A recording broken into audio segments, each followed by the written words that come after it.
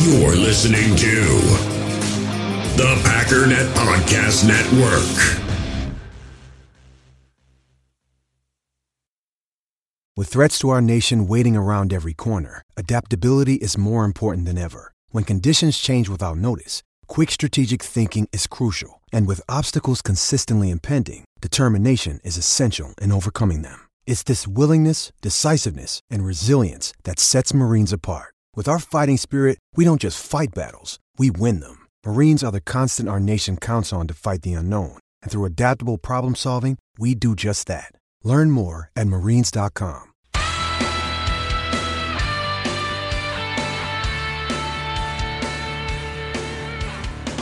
Ladies and gentlemen, welcome once again to the Packernet Podcast. I am your host and resident fanalist, as always, Ryan Schlip.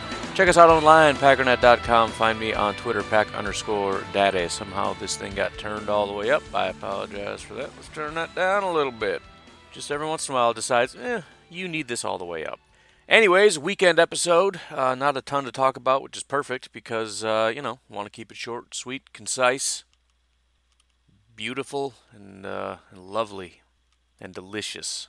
And there you go. So as per the usual, get in the group, like the page, leave a rating and review if you so choose. If you want to be super, super special, patreon.com/pack_daddy. Otherwise, let's just launch into this break and get her rocking. We all have smartphones, and we all know they're pretty amazing, but they also can be amazingly distracting, especially when we're around other people. So US Cellular wants us to reset our relationship with our phones by putting down our phones for $5.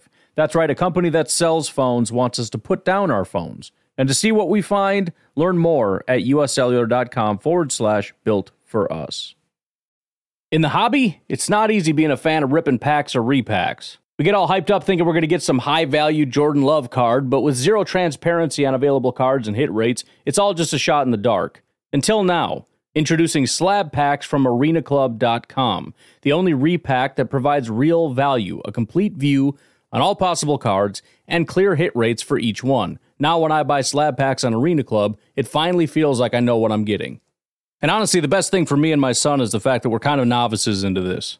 When I walk into a card shop with my son, and a card says it costs $40, kind of just taking his word for it that that's a good value. So I appreciate the transparency on grading, as well as just getting excited about seeing what you could potentially get. Right now, you can get 10% off your first purchase by going to arenaclub.com/packdaddy. Wow, that's crazy offer. 10% off a $400 slab pack. That's $40 right there. Anyways, that's arenaclub.com/packdaddy for 10% off your first purchase. Hey, it's Kaylee Cuoco for Priceline. Ready to go to your happy place for a happy price? Well, why didn't you say so? Just download the Priceline app right now and save up to 60% on hotels. So whether it's Cousin Kevin's Kazoo Concert in Kansas City, go Kevin, or Becky's Bachelorette Bash in Bermuda, you never have to miss a trip ever again. So download the Priceline app today. Your savings are waiting. Go to your happy place for a happy price. Go to your happy price, Priceline. So as sort of a recap of at least the highlights, as of right now, Tom Brady is a Tampa Bay Buccaneer, Todd Gurley is a Falcon, DeAndre Hopkins is a Cardinal, Stephon Diggs is a Buffalo Bill, Phillip Rivers is a Colt, Teddy Bridgewater plays for the Carolina Panthers, and as it stands right now will be the starting quarterback. No real clear answer on where Cam Newton's going to end up. A lot of people are starting to lose it about that. Listen, part of the problem is that he's under contract. Similar to Todd Gurley. Nobody touched Todd Gurley, and the second that he got released, there was a fury of people trying to pick him up. Fury and a flurry and a winter storm warning. An angry one. Cam Newton is under contract seeking a trade. There might be a lot of teams that don't really want to trade him, but might be willing to pick him up under different circumstances. So what needs to happen is the Carolina Panthers first have to cut him, release him, after they get nothing for him, unless they decide to take whatever low offers they're getting. And then Cam Newton needs to agree to a contract which is probably going to be significantly less than he thinks he's worth because, let's just face it, he's not as good as a lot of people say he is. This is one of the weird things about Cam Newton. Cam Newton, there's a certain section of people that really believe he is one of the top-tier premier quarterbacks in the NFL. He was that once. Cam Newton has literally had 1 year in which he was impressive. That was in 2015. He is a 31-year-old quarterback who is coming off a pretty significant injury, a quarterback that is largely known for his ability to create with his legs, who is old and injured, so his style of quarterback very much not in demand when you're 31 years old coming off an injury. If you're Tom Brady, If you're Cam Newton and what we want from you is to be able to take off and run, and we're worried about that, and we're also worried about you being injured again, not super valuable. But let me run through what his PFF grades have been. 67, 72, 73, 76, 86.5, 68, 68, 70, and then 50. People act like, there's these high-end, there's Cam Newton, and then there's these middling little, whatever. Andy Dalton has had 2 big years, 2015 and 2018. Otherwise, he's had the same 70s, high 60s as Cam Newton every single year. Cam Newton is more on the Andy Dalton level than he is on the, who would be an upper but not elite tier guy. He's more Andy Dalton than he is Deshaun Watson, let's put it that way. He's not that good. And he's old, and he's injured, and he has serious attitude problems. The idea that he should be the most desirable quarterback in this massive list of quarterbacks is a joke. So if he gets cut and he's willing to take whatever not super high-end off, he's probably in that Foles range. He'll get 20-something million. Somebody's going to want Cam for sure. He's not a bad quarterback. He is a guy that can come in and be a starting quarterback today. And there's a lot of teams that don't have that. But he's not getting the $35 million contract. I don't know if he's getting a $30 million contract. He might. Depends who's willing to take a risk on him being the best version of Cam. It's not like he's had the best supporting cast in the world. Granted, he has arguably the best running back in football right now. But wide receivers haven't been that great, although he did have Olsen, which was for a very long time a very good target. Still, maybe somebody's willing to take a chance. I'm thinking more mid-20s as far as what he's willing to get. And is he willing to take that? He might sit and pout, because that's his MO, and say, I should be getting a big contract. And then he doesn't get signed. I don't know. Anyways, I just bring that up because I'm already starting to hear the rumblings of how dare people not get Cam. Okay, well, maybe we're all just starting to realize that Cam never was, and as I've been saying for a while now, quite as good as everyone's trying to make him out to be. And a big part of this is probably fantasy football, because he was pretty solid as a quarterback in fantasy. And if people draft him in fantasy and he's winning you with, getting you points in fantasy, and he's been one of the better guys to draft throughout fantasy football, people tend to think, well, he must be a good quarterback. Except that's not necessarily how that works. There's generally some form of correlation there, but not always. Especially if you're scoring 1 billion touchdowns, when you're within the 10-yard line and you take off running and score a touchdown, you're going to get a lot of points. But that doesn't necessarily make you Joe Montana. You know what I mean? So, there's that. But I had mentioned that this is the new NFL now, which is pretty exciting. When the free agency period arrives, it's just everyone goes in the middle of a pile and we just do a redraft. We just start picking up new guys. One of the newest things I woke up to this morning that was disheartening was the fact that the Saints had gotten Emmanuel Sanders. Maybe I'm dreaming on him, but it is exciting that the Packers seem to be interested in Emmanuel Sanders.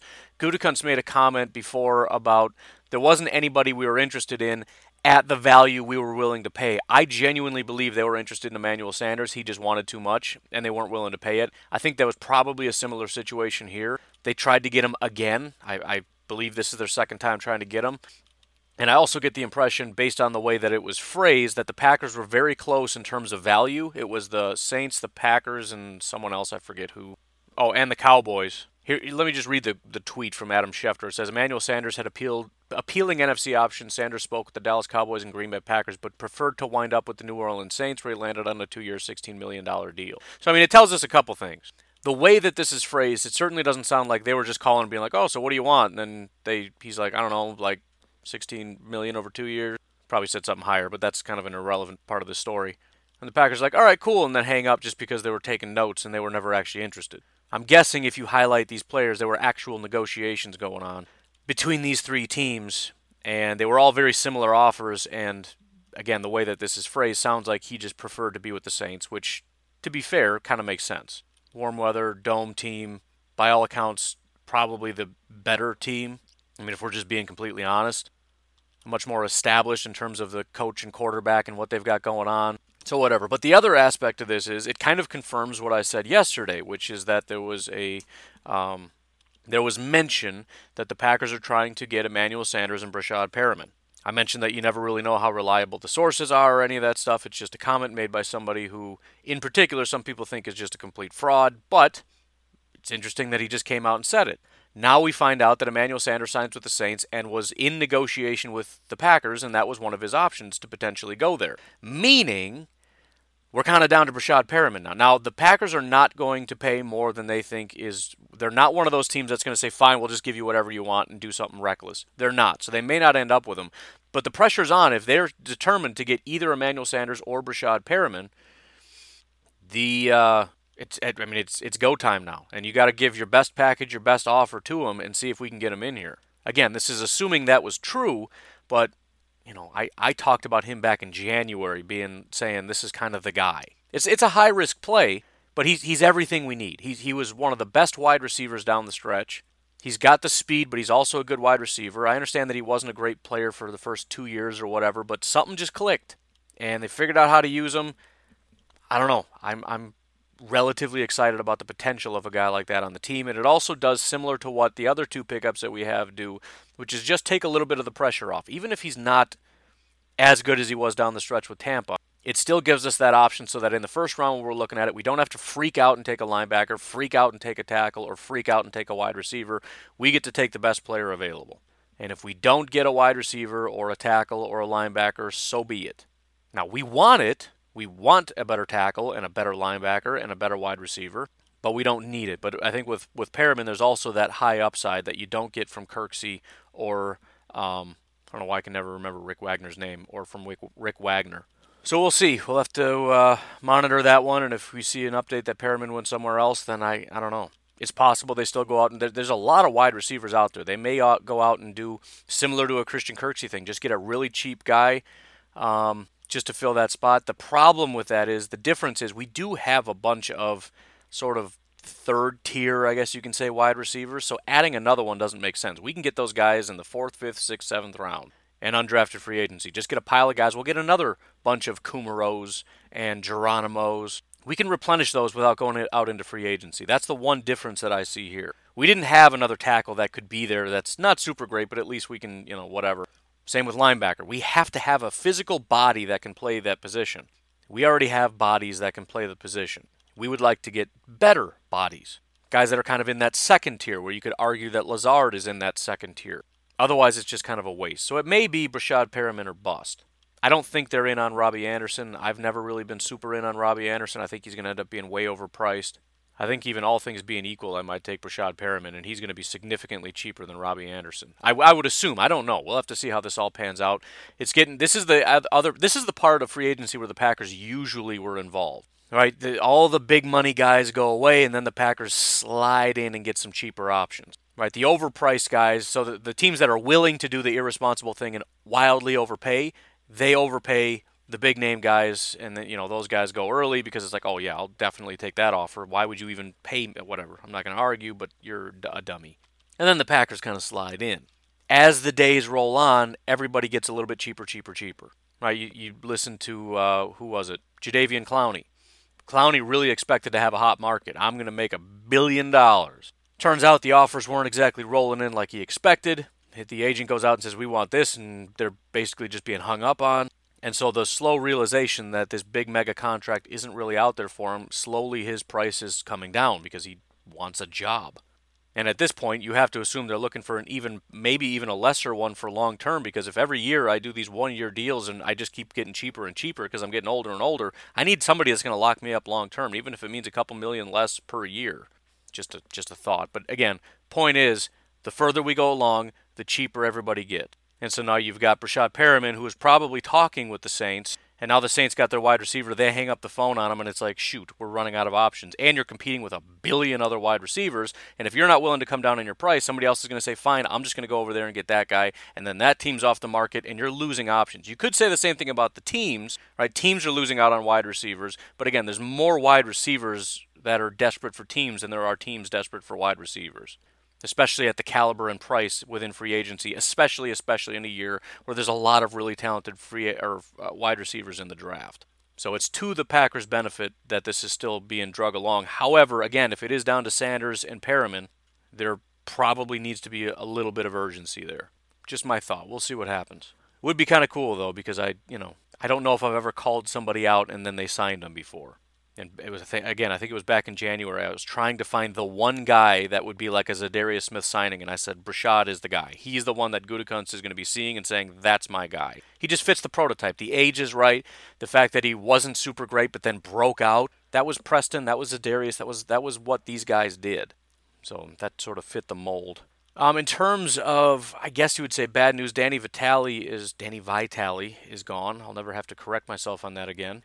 I always felt like that was a possibility. When I saw he was a free agent, I feel like Danny Vitale, I'm just going to say Vitale because it sounds better. I'm going to say Vitale. Danny Vitale was kind of just a fan favorite. It was more of the idea of him that got people excited, but he never really lived up to that idea. Super athletic fullback that we can get going, in the passing game, but it just never materialized. It never became that thing. And so it was something that we always got excited, like, oh man, he could be a weapon. He could be like a used check over in San Francisco. He can da-da-da-da-da. It just never materialized. And so the idea of bringing him back and paying him when week after week, the guy is just, he was not a good blocker. He was not a good receiver. He was not really good at anything. And he was just being propped up by fans saying, man, he's going to be so good one day. And it just never happened. The Packers just I don't think they ever really felt the same way we did.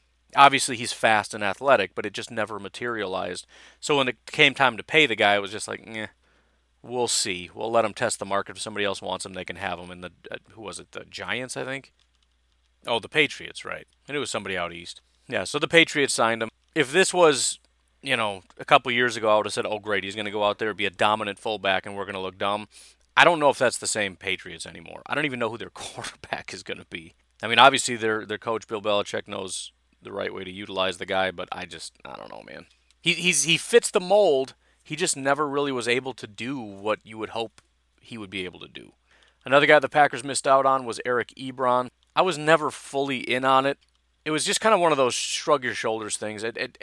Overall, I didn't really want it because just the cost. We don't have that much money. And Ebron would be somebody that would give you sort of, similar to the guys that we got. He gives you a floor. He's going to at least play up to that floor level. He's going to provide you something. The problem is he's going to cost more than what you want to pay for that. Right? Mercedes Lewis getting like a couple $1 million. Granted, I don't think Mercedes is quite up to where Ebron is. The difference between Mercedes Lewis and Eric Ebron is not as big as the pay difference from 2-ish to 8-ish. I don't remember exactly what they were paid. Don't feel like looking it up, but that's roughly it. Bottom line, I'd rather have Mercedes Lewis for 2 than Ebron for 8. And I think that's a decent price for Ebron. From what I saw, I think Spotrac had him at about 12. So I think that would have been best case scenario getting him for 8. But even at that, it's like, I just don't think so. And so obviously, and this is something else I was thinking about, the interesting thing, the dynamic about Jace. If we didn't draft Jace, we may have gotten Ebron. It kind of really puts into perspective the idea of how important draft picks are. Because when you draft somebody, it's not just a matter of expending that draft capital, right? When you get Ebron, or when you get Jay Sternberger with your third-round pick, it's not just a matter of here's the value of my third-round pick being exchanged for Jace. Hopefully he lives up to that value. If not, you just kind of go, shoot, I was really hoping. There's an extra added dynamic to this in that you're committing to this guy. When you draft Jay Sternberger, he is going to be, you have to believe that he's going to be the guy that will replace Jimmy Graham because we're letting him go. We're not keeping him. And somebody has to fill that void. So when we draft Jace, again, it's not just a matter of, we're going to throw money at it. Hopefully it sticks. If not, oh well. No, he has to be. And you're staking your team on that. You're staking everything on that.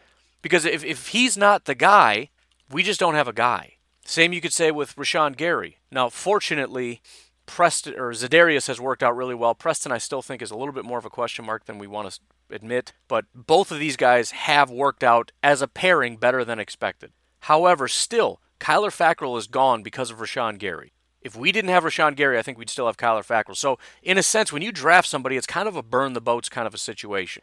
When he got drafted, I think it was a foregone conclusion that Kyler Fackrell was done because we're not going to get Zadarius and Preston and draft an edge rusher at number 12 and keep Kyler Kyler Fackrell. That's just not going to happen. And we should have seen that. I should have seen that coming. We all should have seen that coming. This was an indication he's done. He's gone. But that decision, that's my point, though. That decision is made. Kyler Fackrell is gone. That decision is made after the draft, maybe even after free agency. But that decision was made, so it better pan out because there's no turning back. This is a burn the boats kind of a situation. And so when we go into this draft, we have to recognize that it's not just a matter of, boy, this pick is worth number 30. He better play up to number 30. If we draft, let's say, a wide receiver, what would be a good example? Let's say we draft a tackle. That tackle is very likely going to be replacing Rick Wagner, right? Because if we keep Rick Wagner, that's going to be pretty expensive. And Rick Wagner, so when you draft a guy, you're saying he's going to be the guy. Now, it's entirely possible that he's just garbage, and we recognize that and go, shoot, we have to keep the right tackle. But the implication is we have to have so much faith in him that not only are we going to use our first-round pick, a pick 30 overall, but we're willing to risk our entire right tackle spot on this one guy. Because, again, it's burn the boats. When we draft him, we're saying goodbye to Rick Wagner, and his number is his second year of his contract. It's just a big decision. And, it's a bigger decision than just being worth the pick. It's a big decision because it has long-term implications about how we structure this team, and bigger decisions are being made with this pick. It's not just the pick. It's also deciding we're moving on from so-and-so, and we're replacing him with this person. So after last draft, again, Fackrell was gone, Jimmy was gone. That was done after the draft. And now it's just a matter of, I really, really, really hope that I was right about this guy. And so again, Jay Sternberger is going to be the guy. And again, beyond that, do we get a guy like Ebron if we don't have Jace? These are the bigger implications. Not that, Ebron is a great pickup, but we're staking everything on Jace. If he's not there, we make different decisions. We're relying on him, and we'll see what happens in the draft, and free agency's not over yet. But, it's this is the big implication of getting a Jay Sternberger. A third-round pick is, you have to be the guy, otherwise we just don't have a guy. So that's kind of a lot of weight, especially for a guy that didn't even get to play much last year. And then finally, I've just got some Minnesota Vikings news. There are 3 bits of information, and we'll be done with this. Dan Bailey got locked up by the Minnesota Vikings. Pull that up right quick here. It's a 3-year max value of $12 million. So again, it's one of those funny things where teams always act like, well, we don't care about kicker. We can, maybe it's just the arrogance of being a GM. We can find kickers in undrafted free agency. There's no reason to be spending big blah, blah, blah, blah, blah, blah, blah. Then you don't have a kicker, and your team is garbage because you don't have a kicker. And then when you finally get a kicker, it's like, give him all the money. I don't care. Give it $4 million, boom, do it. I don't care. Give him all the money. So that ego goes right out the window when you have a year or two with no kicker. Just further confirms the idea that we have to lock up Crosby. Not to say you don't go out and try to replace him. When you get to be this age, every year, just if it's undrafted free agency, if you're such a bad in a good way, kind of GM, you can find him anywhere, great, do it. This year, every year, undrafted free agency, pick up a kicker. Find a guy to replace Crosby. Because at some point it's got to happen. But let's not do it all in the same year, get rid of him, and then hope we can just find somebody later. Because then you end up drafting one in the 4th round. And even that has a low success rate. Point is, it's a very important position. And teams need to spend more energy acting like they care about it. In other Vikings news, Andrew Sendejo is officially gone. So that's another safety. He wasn't one of the elite. So there were 2 guys that were elite. That would be Anthony Harris and Harrison Smith. Jaron Kearse did have an elite grade, but again, sort of a smaller sample size and kind of just a breakout year, so it's unknown. But Kearse is gone. And now Sendejo, who was the 7th highest. So in the top 7 were 4 safeties. The highest graded players that they had, Anthony Harris, who now has a franchise tag, Eric Kendricks, who is absolutely going to regress, Jaron Kearse is gone, then Danielle Hunter, Harrison Smith, safety, Cameron Smith, linebacker, Andrew Sendejo gone, Everson Griffin gone. I know that's 8, but Andrew Sendejo and Everson Griffin tied. So as far as their top group, let's just say 70 and above, which would include also Ifedi Odenigbo. So you've got Odenigbo, who I genuinely believe will regress. Doesn't have to, but in terms of his grade, he's a 7th round pick who got a 74 overall grade. Beyond that, his stats weren't all that stellar. Again, 7 sacks on only 400 snaps, 299 pass rush attempts. That's very, very high, but he also had a ridiculously high sack rate. His pressures were only 26 out of 299, which Basic math tells us that's under 10%, which is not good. So I don't really worry about him working in reverse. Now, again, this is everybody with a 70 grade or higher. There were 9 of them. So Odenigbo I'm not worried about. Everson Griffin is gone. Andrew Sendejo is gone. Cam Smith is a rookie who had one good game, but it was the one game in which he actually played significant snaps. So as an overall grade, it was great. He played 33 snaps. So that doesn't count. Sorry, Cam Smith. Then you have Harrison Smith, who's very good. Except, remember, one good year, one bad, or not bad. It's one good year, one great year, one good year, one great year. Last year was a great year. Let's hope for a good year this year. Then you have Danielle Hunter, who's just, there's nothing you can say bad about him. He's very young. He's very talented. Just everything about Danielle Hunter is what it is. Jaron Kearse is gone. Eric Kendricks will regress. Anthony Harris is very good. So they got Harris, they got Hunter, and they got Harrison. That's going to be sort of the core of their team. They got 2 very good safeties, and that's, we'll see about Anthony Harris. Again, I believe that he is going to continue to be very good. I don't know how good, because it's been 2 years now of being a very good safety. Actually, it's pretty much been forever, but as far as having elite grades 2 years in a row, that's really impressive. But, he's an undrafted free agent, and there's also some questions. Part of it is he's very inconsistent. So he has a 91 overall grade.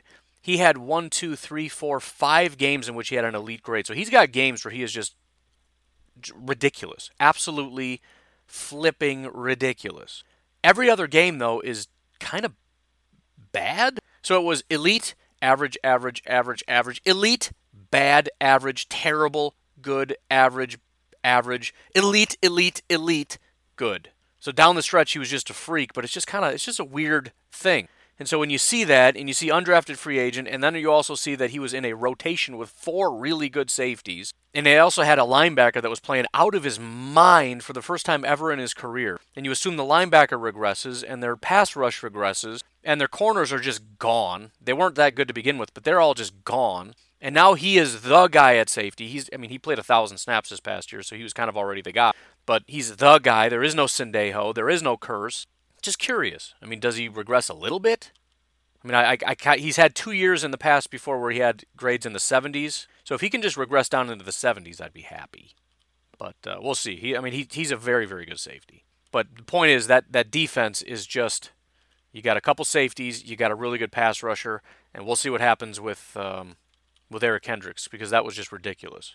Again, to refresh your memory, Eric Kendricks, who I've been telling you, Kendricks as well as Anthony Barr are the 2 most overrated linebackers ever. Even Packer fans for a long time, they got Kendricks and Barr, they're so good. Neither of them are very good. Anthony Barr had 1 good year. That was back in 2015. Since then, his overall grades, 50, 63, 70, 55. He had 1 good year, 1 average year, and 2 bad years, including this past year.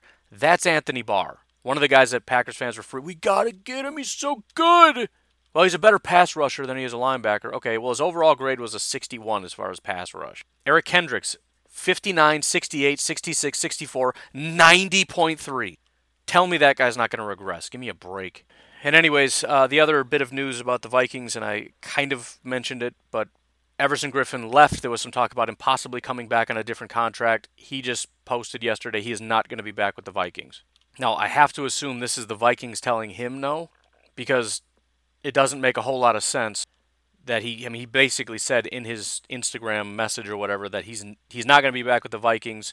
He talks about how much he loves the Vikings, and he says it with a heavy heart that he's not going to be back, and then he goes on to say he doesn't know where he'll end up. You're not going to burn your bridges with the Minnesota Vikings if you don't have a job. So I'm guessing the Vikings just told him, I'm sorry, it's not going to work. Maybe, the Vikings offered him a very, very low contract, and it came to the point where they just realized this isn't going to work. But, the Vikings basically just said, we're not going to pay you what you want. So he's officially gone, which is good news for the Green Bay Packers. Everson Griffin was not the better of the 2 pass rushers, but he was a very talented pass rusher. And, there's an exponential component to having 2 good pass rushers as opposed to 1. You can allocate a lot more resources to that one guy. Unfortunately, we don't have Brian Bulaga to line up over there, but again, we'll get a little bit of extra help if needed. And then Bakhtiari is just not going to have much of a problem with Ifeadi Odenigbo. So anyways, I think that's all I got for you today. You folks have yourselves a fantastic day. I will talk to you possibly tomorrow. We'll see how it goes. Have a good one. Bye-bye.